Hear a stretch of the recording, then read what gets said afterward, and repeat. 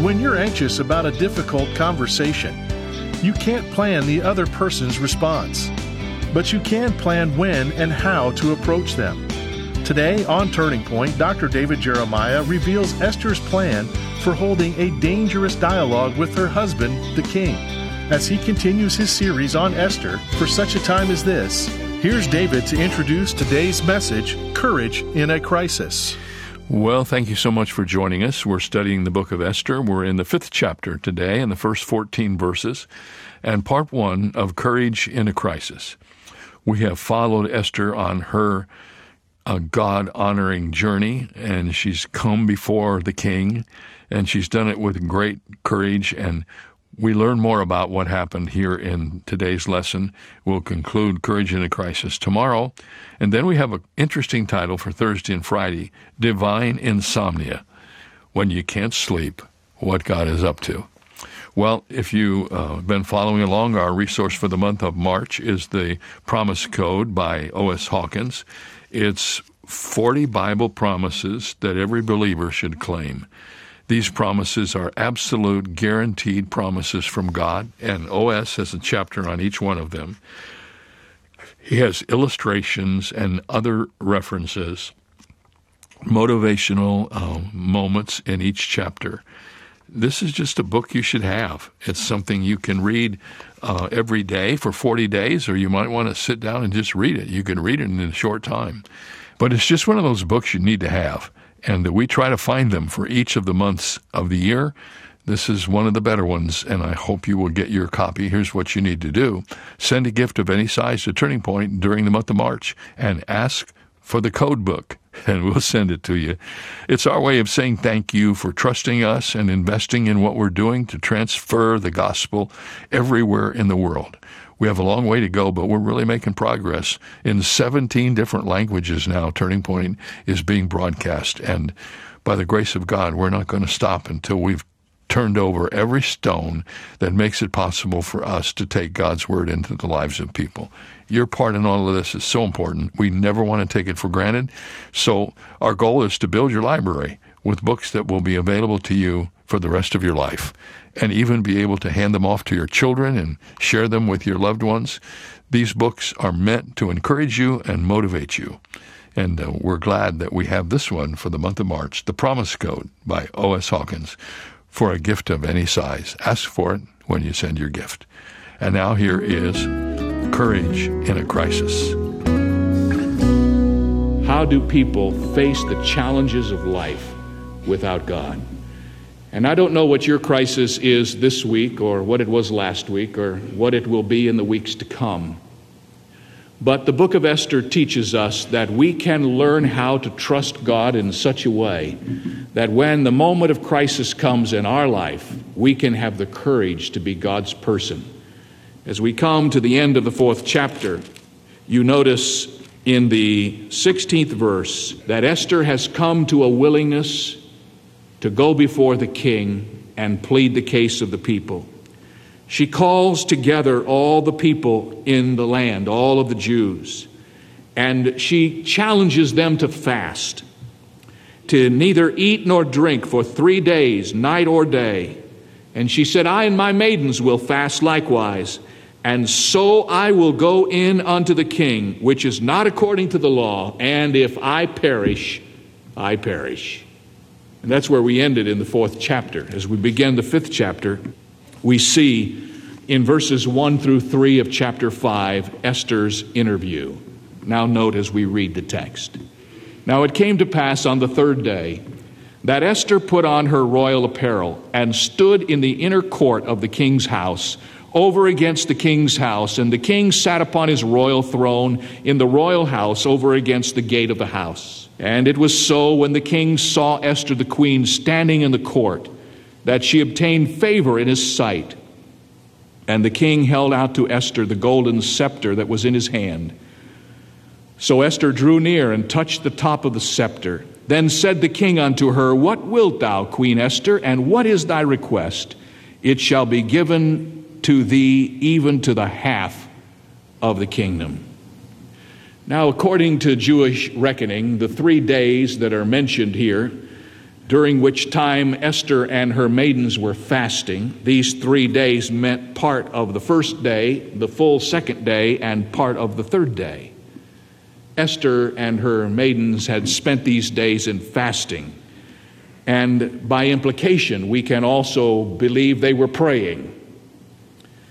And they were dressed, no doubt, in the clothing of fasting, in mourning garb, in sackcloth and ashes, as the Jews were prone to do when they were seriously reaching out to God.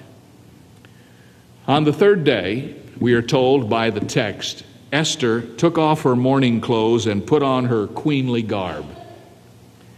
And she was going to approach the main entrance to the place where King Xerxes sat.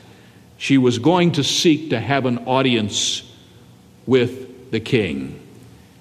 In the very process of doing this, Esther knew that she was violating the law. Look back in your Bibles at chapter 4 and verse 11. Notice what it says here. All the king's servants and the people of the king's provinces do know that whosoever, whether man or woman, shall come into the king, into the inner court, who is not called, there is one law of his to put him to death, except such to whom the king shall hold out the golden scepter, that he may live. But I have not been called to come in unto the king for 30 days. So Esther knew that by the very virtue of her moving into the area of the inner court, she was risking her very life.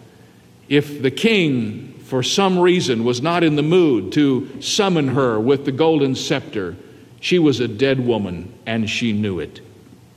One author that I read this week describes the scene rather graphically, and it goes like this. You can stand at one end of the audience hall where Esther was.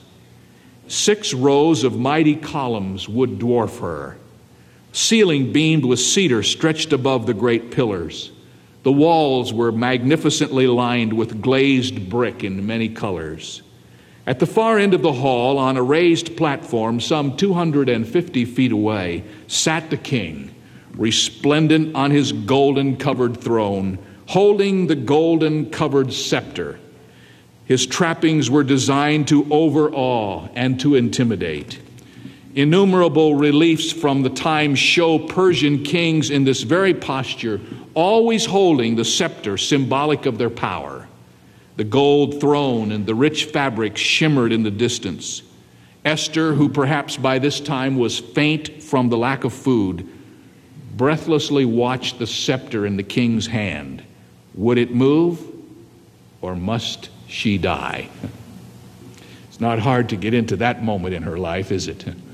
And to think the thoughts that were going through her mind at that moment. Would this be the last day she spent on planet Earth?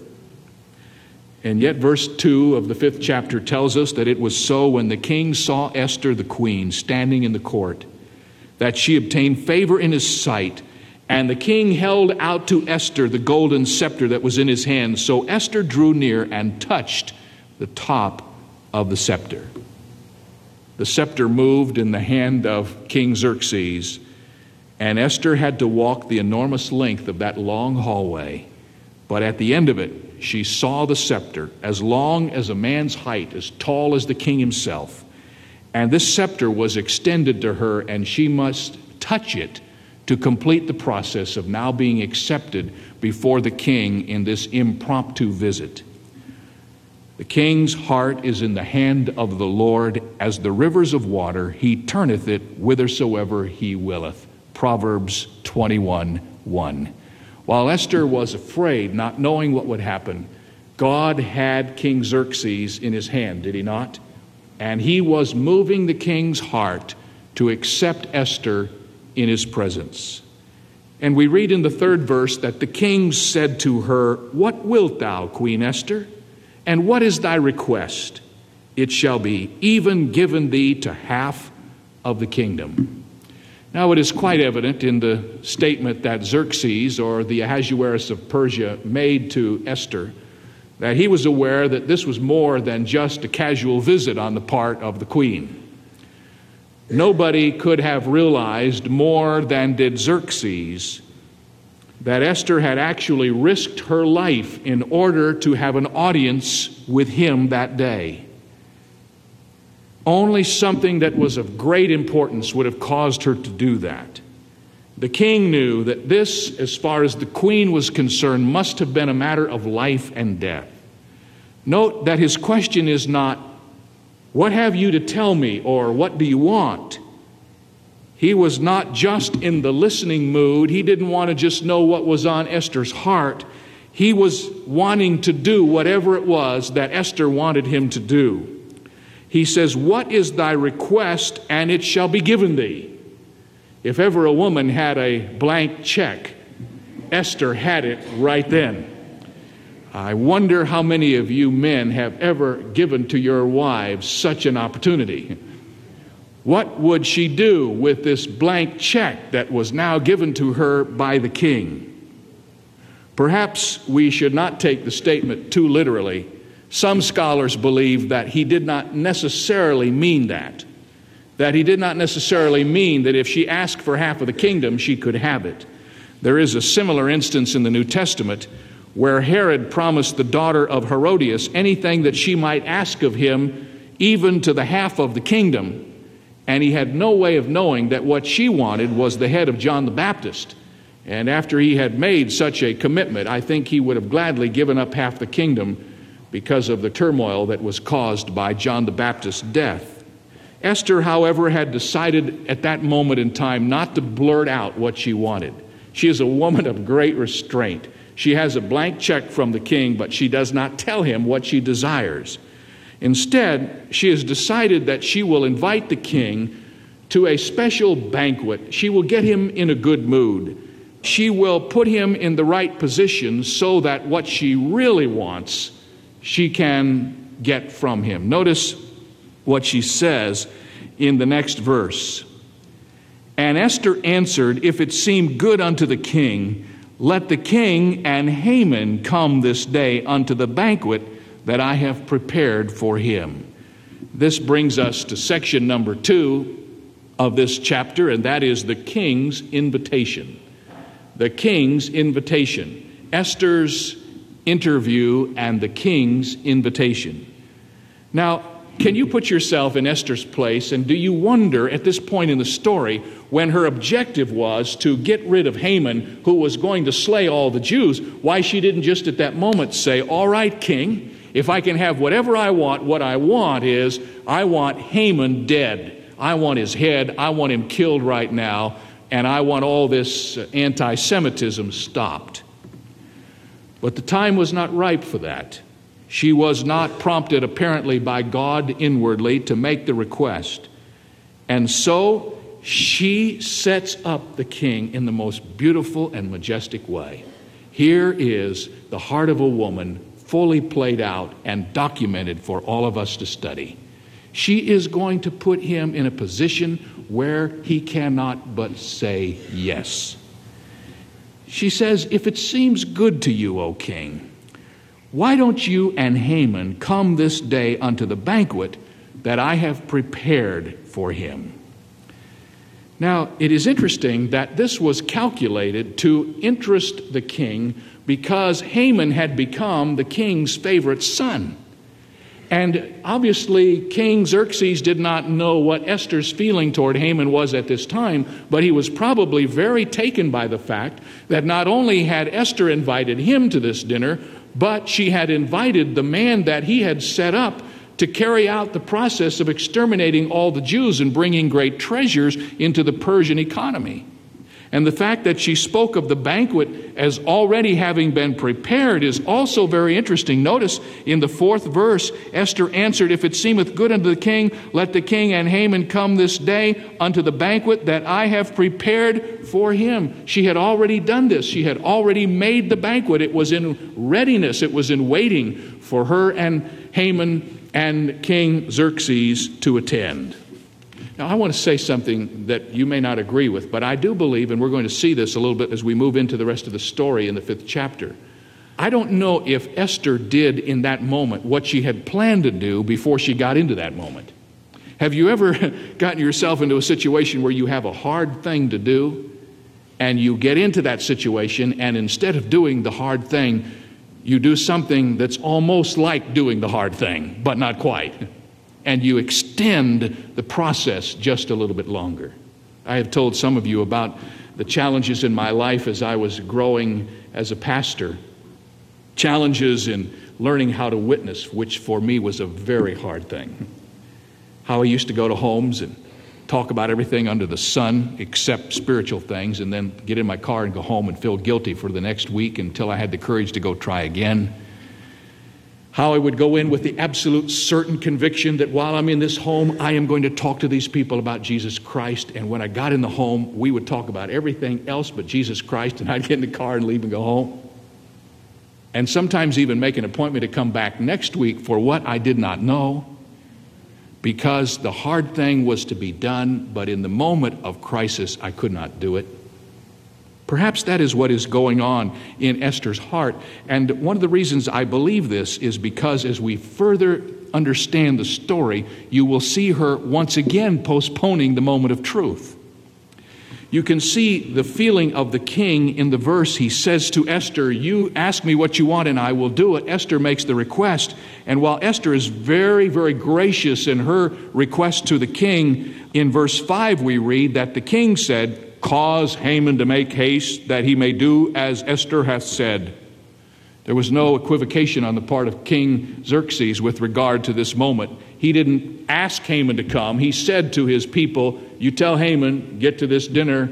Esther's invited us and we'll both be there." So the king and Haman came to the banquet that Esther had prepared, verse 5. Now, we discover in the process that the king has been very generous to Haman. He's made him the prime minister. As I said, he's his favorite son. He has given Haman his ring. Remember that? He let Haman sign all of his documents for the extermination of the Jews. But when the comparison is made with the queen, and when the queen says, "We're going to have a dinner," Haman has no say in it at all. He is ordered to arrive at the palace and to sit at meat with Haman and Xerxes and Queen Esther. You can see that one of the things that Esther is doing is playing on the curiosity of King Xerxes. He wants to know what she wants, and she says, "Well, I'm not going to tell you right now. Why don't you come to dinner with me?"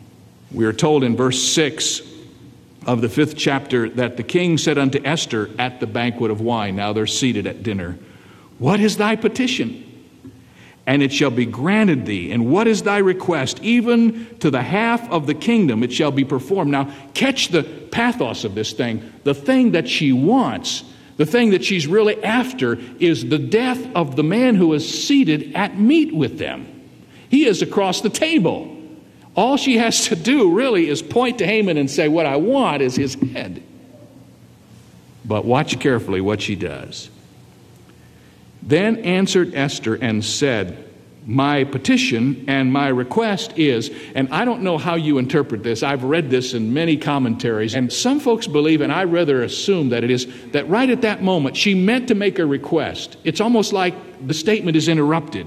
She seemed to start to tell him. She seemed to start to say, "My request is," and then something stopped her. I don't know what it was. Maybe it was the whisper of God in her heart. Maybe a still small voice. Maybe she looked at the king's face and realized, nope, it's not the right moment yet. But she was obviously not aware of the fact that what she was going to request was not yet fully prepared on the other side of the ledger. As someone has written, Haman's iniquity was not yet full. In fact, in the next 24 hours, Haman would build a gallows for hanging Mordecai, then make his ultimate reach for honor, and in those same 24 hours, and I don't want to get ahead of the story, the virtue of Mordecai would be brought strangely to the king's remembrance in divine insomnia. It is true. The king, in the next 24 hours, is not able to sleep, and he asks for the books to be brought, and he begins to read, and he realizes that he has not honored Mordecai for warning him about an insurrection that had come up against him. And all of these things are going to happen in the next 24 hours. Esther doesn't know this. But at the moment when she's about to make the request, she seems to be stopped. Read how it's spread out here in the scripture. And then answered Esther, verse 7, and said, my petition and my request is, and I've got a little line in my Bible because I don't think she next said what she had planned to say. And then watch what happened in verse 8. If I have found favor in the sight of the king, and if it please the king to grant my petition and to perform my request, let the king and Haman come to the banquet that I shall prepare for them, and I will do tomorrow as the king has said. Now wait a minute. Didn't we just go through this? Didn't we just get invited to a banquet? That's right. But here's another one. Do you know what she said to the king? She said, I'll tell you what my request is. My request is, no, not today. I'm not going to tell you till tomorrow. You got to come to another banquet before I tell you what I really want. By this time, Xerxes, who was the most powerful man in the world, you can imagine this guy is going crazy. What does this woman want? And of course, while this is a postponement of the ultimate, as I've already mentioned, a period of 24 hours that would be most crucial to Esther receiving her request was now underway, and we'll see how that all unfolds. Well, that's the second part of the chapter. Now we have to move on to the 9th verse, and we have to leave Esther and we have to leave King Xerxes for just a moment. And we really won't get back to them until we meet the next time. We won't find out what's in her heart, and we won't find out how Xerxes is going to respond to it. But we take a little right turn now in the 9th verse, and we follow Haman out of that meeting. Now watch this. If Xerxes confused about what happened, think about what's going on in Haman's mind. He doesn't even know why he got invited to this thing in the first place. He's come to the first meeting. Now he's got another invitation in his pocket for the next meeting, and he doesn't know what that's about either. And notice 9th verse. Then went Haman forth that day, joyful and with a glad heart. But when Haman saw Mordecai in the king's gate, that he stood not up nor moved for him, he was full of indignation against Mordecai. Isn't it interesting? This guy just come out of a big party. He's had a private dinner. Now watch this. Not just with the president, but with the president and his wife, and no other guests were involved. He was the only one there. He's come out of this great moment, and he walks down the street toward his home, and he sees a lowly judge by the name of Mordecai. I mean, this guy is so insignificant in the overall scheme of things in light of having just had dinner with the king and his wife. This guy is really meaningless, but this judge won't stand up. He won't bow before Haman. And it just drives Haman crazy. Someone has said, you could tell the character of a person by what irritates them. Little people are irritated by little things. Big people don't get irritated except by big things. But Haman is a little person. And when he walks out of that meeting with the king and the queen, he is so pumped up and so over-impressed with himself. He sees Mordecai, this righteous Jew who knows he is not to bow down before anybody except God, and he won't bow down, and it just driving Haman crazy. Hey, there's more to this story, and you have to join us tomorrow on the Wednesday edition of Turning Point to catch up, and we'll finish the first 15 verses tomorrow, and then we're on to the 6th chapter after tomorrow's message. We're moving through it. We're moving through Esther, and we're making progress, and every day the story gets more interesting and more intriguing. The plot thickens, if you will. And I'm glad I'm able to share this story with you. I love the stories of the Bible. I preach everything that I come across in the Bible. I'm teaching Ephesians in our church in San Diego right now. But I must confess, I have a great love for the personalities of the Bible. If I could do what I wanted to do, if I could preach only the things that I really love most to preach, it would always be about the people. But the Bible is pretty much a book about people. And so wherever I open it, I find the principles that help people like you and me find our way on our journey to heaven, and we enjoyed the journey. Please ask for your copy of The Promise Code by O.S. Hawkins when you send your gift to Turning Point this month. We'll send it to you right away. All you have to do is ask for it. And then don't forget, we're going to Alaska in July. Information about the Alaska tour is on our website. We're having incredible response to this opportunity, so don't wait. Make sure you get your reservation in as soon as possible. I'm David Jeremiah. Thanks for listening. See you tomorrow. For more information on Dr. Jeremiah's series, Esther, for Such a Time as This, please visit our website. There you'll also find 2 free ways to help you stay connected: our monthly magazine, Turning Points, and our daily email devotional. Sign up today at davidjeremiah.ca/radio. That's davidjeremiah.ca/radio. Or call us at 800-946-4300. Ask for your copy of the latest book from leader and author O.S. Hawkins, The Promise Code, 40 Bible Promises Every Believer Should Claim. It's yours for a gift of any amount.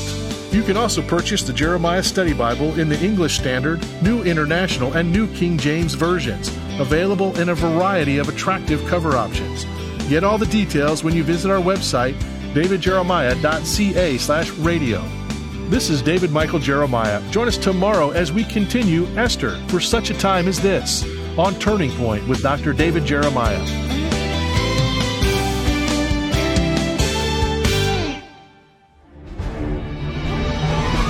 Take the young ones in your life on an unforgettable journey that will get them excited about the Word of God with the Airship Genesis Kids Study Bible. Then continue the adventure with monthly audio adventures on airshipgenesis.com. Plus, download the Airship Genesis mobile game, where kids will travel back in time to the life of Jesus. Blast off with the young one in your life at airshipgenesis.com. In all we do each day, Dr. David Jeremiah and Turning Point work to make a global impact for the kingdom of God. But we can't do it alone. That's where Bible Strong Partners come in. These loyal monthly supporters form the foundation of Turning Point, allowing Dr. Jeremiah to teach the whole counsel of God. Partnering with Turning Point enables you to share in the eternal impact of this ministry, leading people to Christ through our media and printed resources, multiplying Bible teaching broadcasts, presenting the gospel around the globe, and strengthening the saints. In appreciation for your partnership, Turning Point wants to provide you with exclusive monthly resources and study guides, member-only communications, an on-demand library of study content, and so much more. Are you ready to see what the Lord will do? Let's expect to change the world together. Go to davidjeremiah.ca/BibleStrong to become a Bible Strong partner today. That's davidjeremiah.ca/BibleStrong. In his book, titled Intellectuals, the British historian Paul Johnson shows that most of history's great leaders were guilty of not living out the principles they promoted. For instance, the Russian novelist Tolstoy wrote, "I have not yet met a single man who was morally as good as I." Well, even if Tolstoy's assessment of his own morality was correct, it would differ from the Bible's. Romans 3:23 says that all have sinned and fall short of the glory of God. The measure of morality is not a human being, but God Himself. Even the most moral man falls short of the glory of Jesus Christ. And this is David Jeremiah encouraging you to get on the road to new life. Discover God's solution to man's imperfection on Route 66. Route 66, driving the word home. Log on to Route66Life.com. Start your journey home today.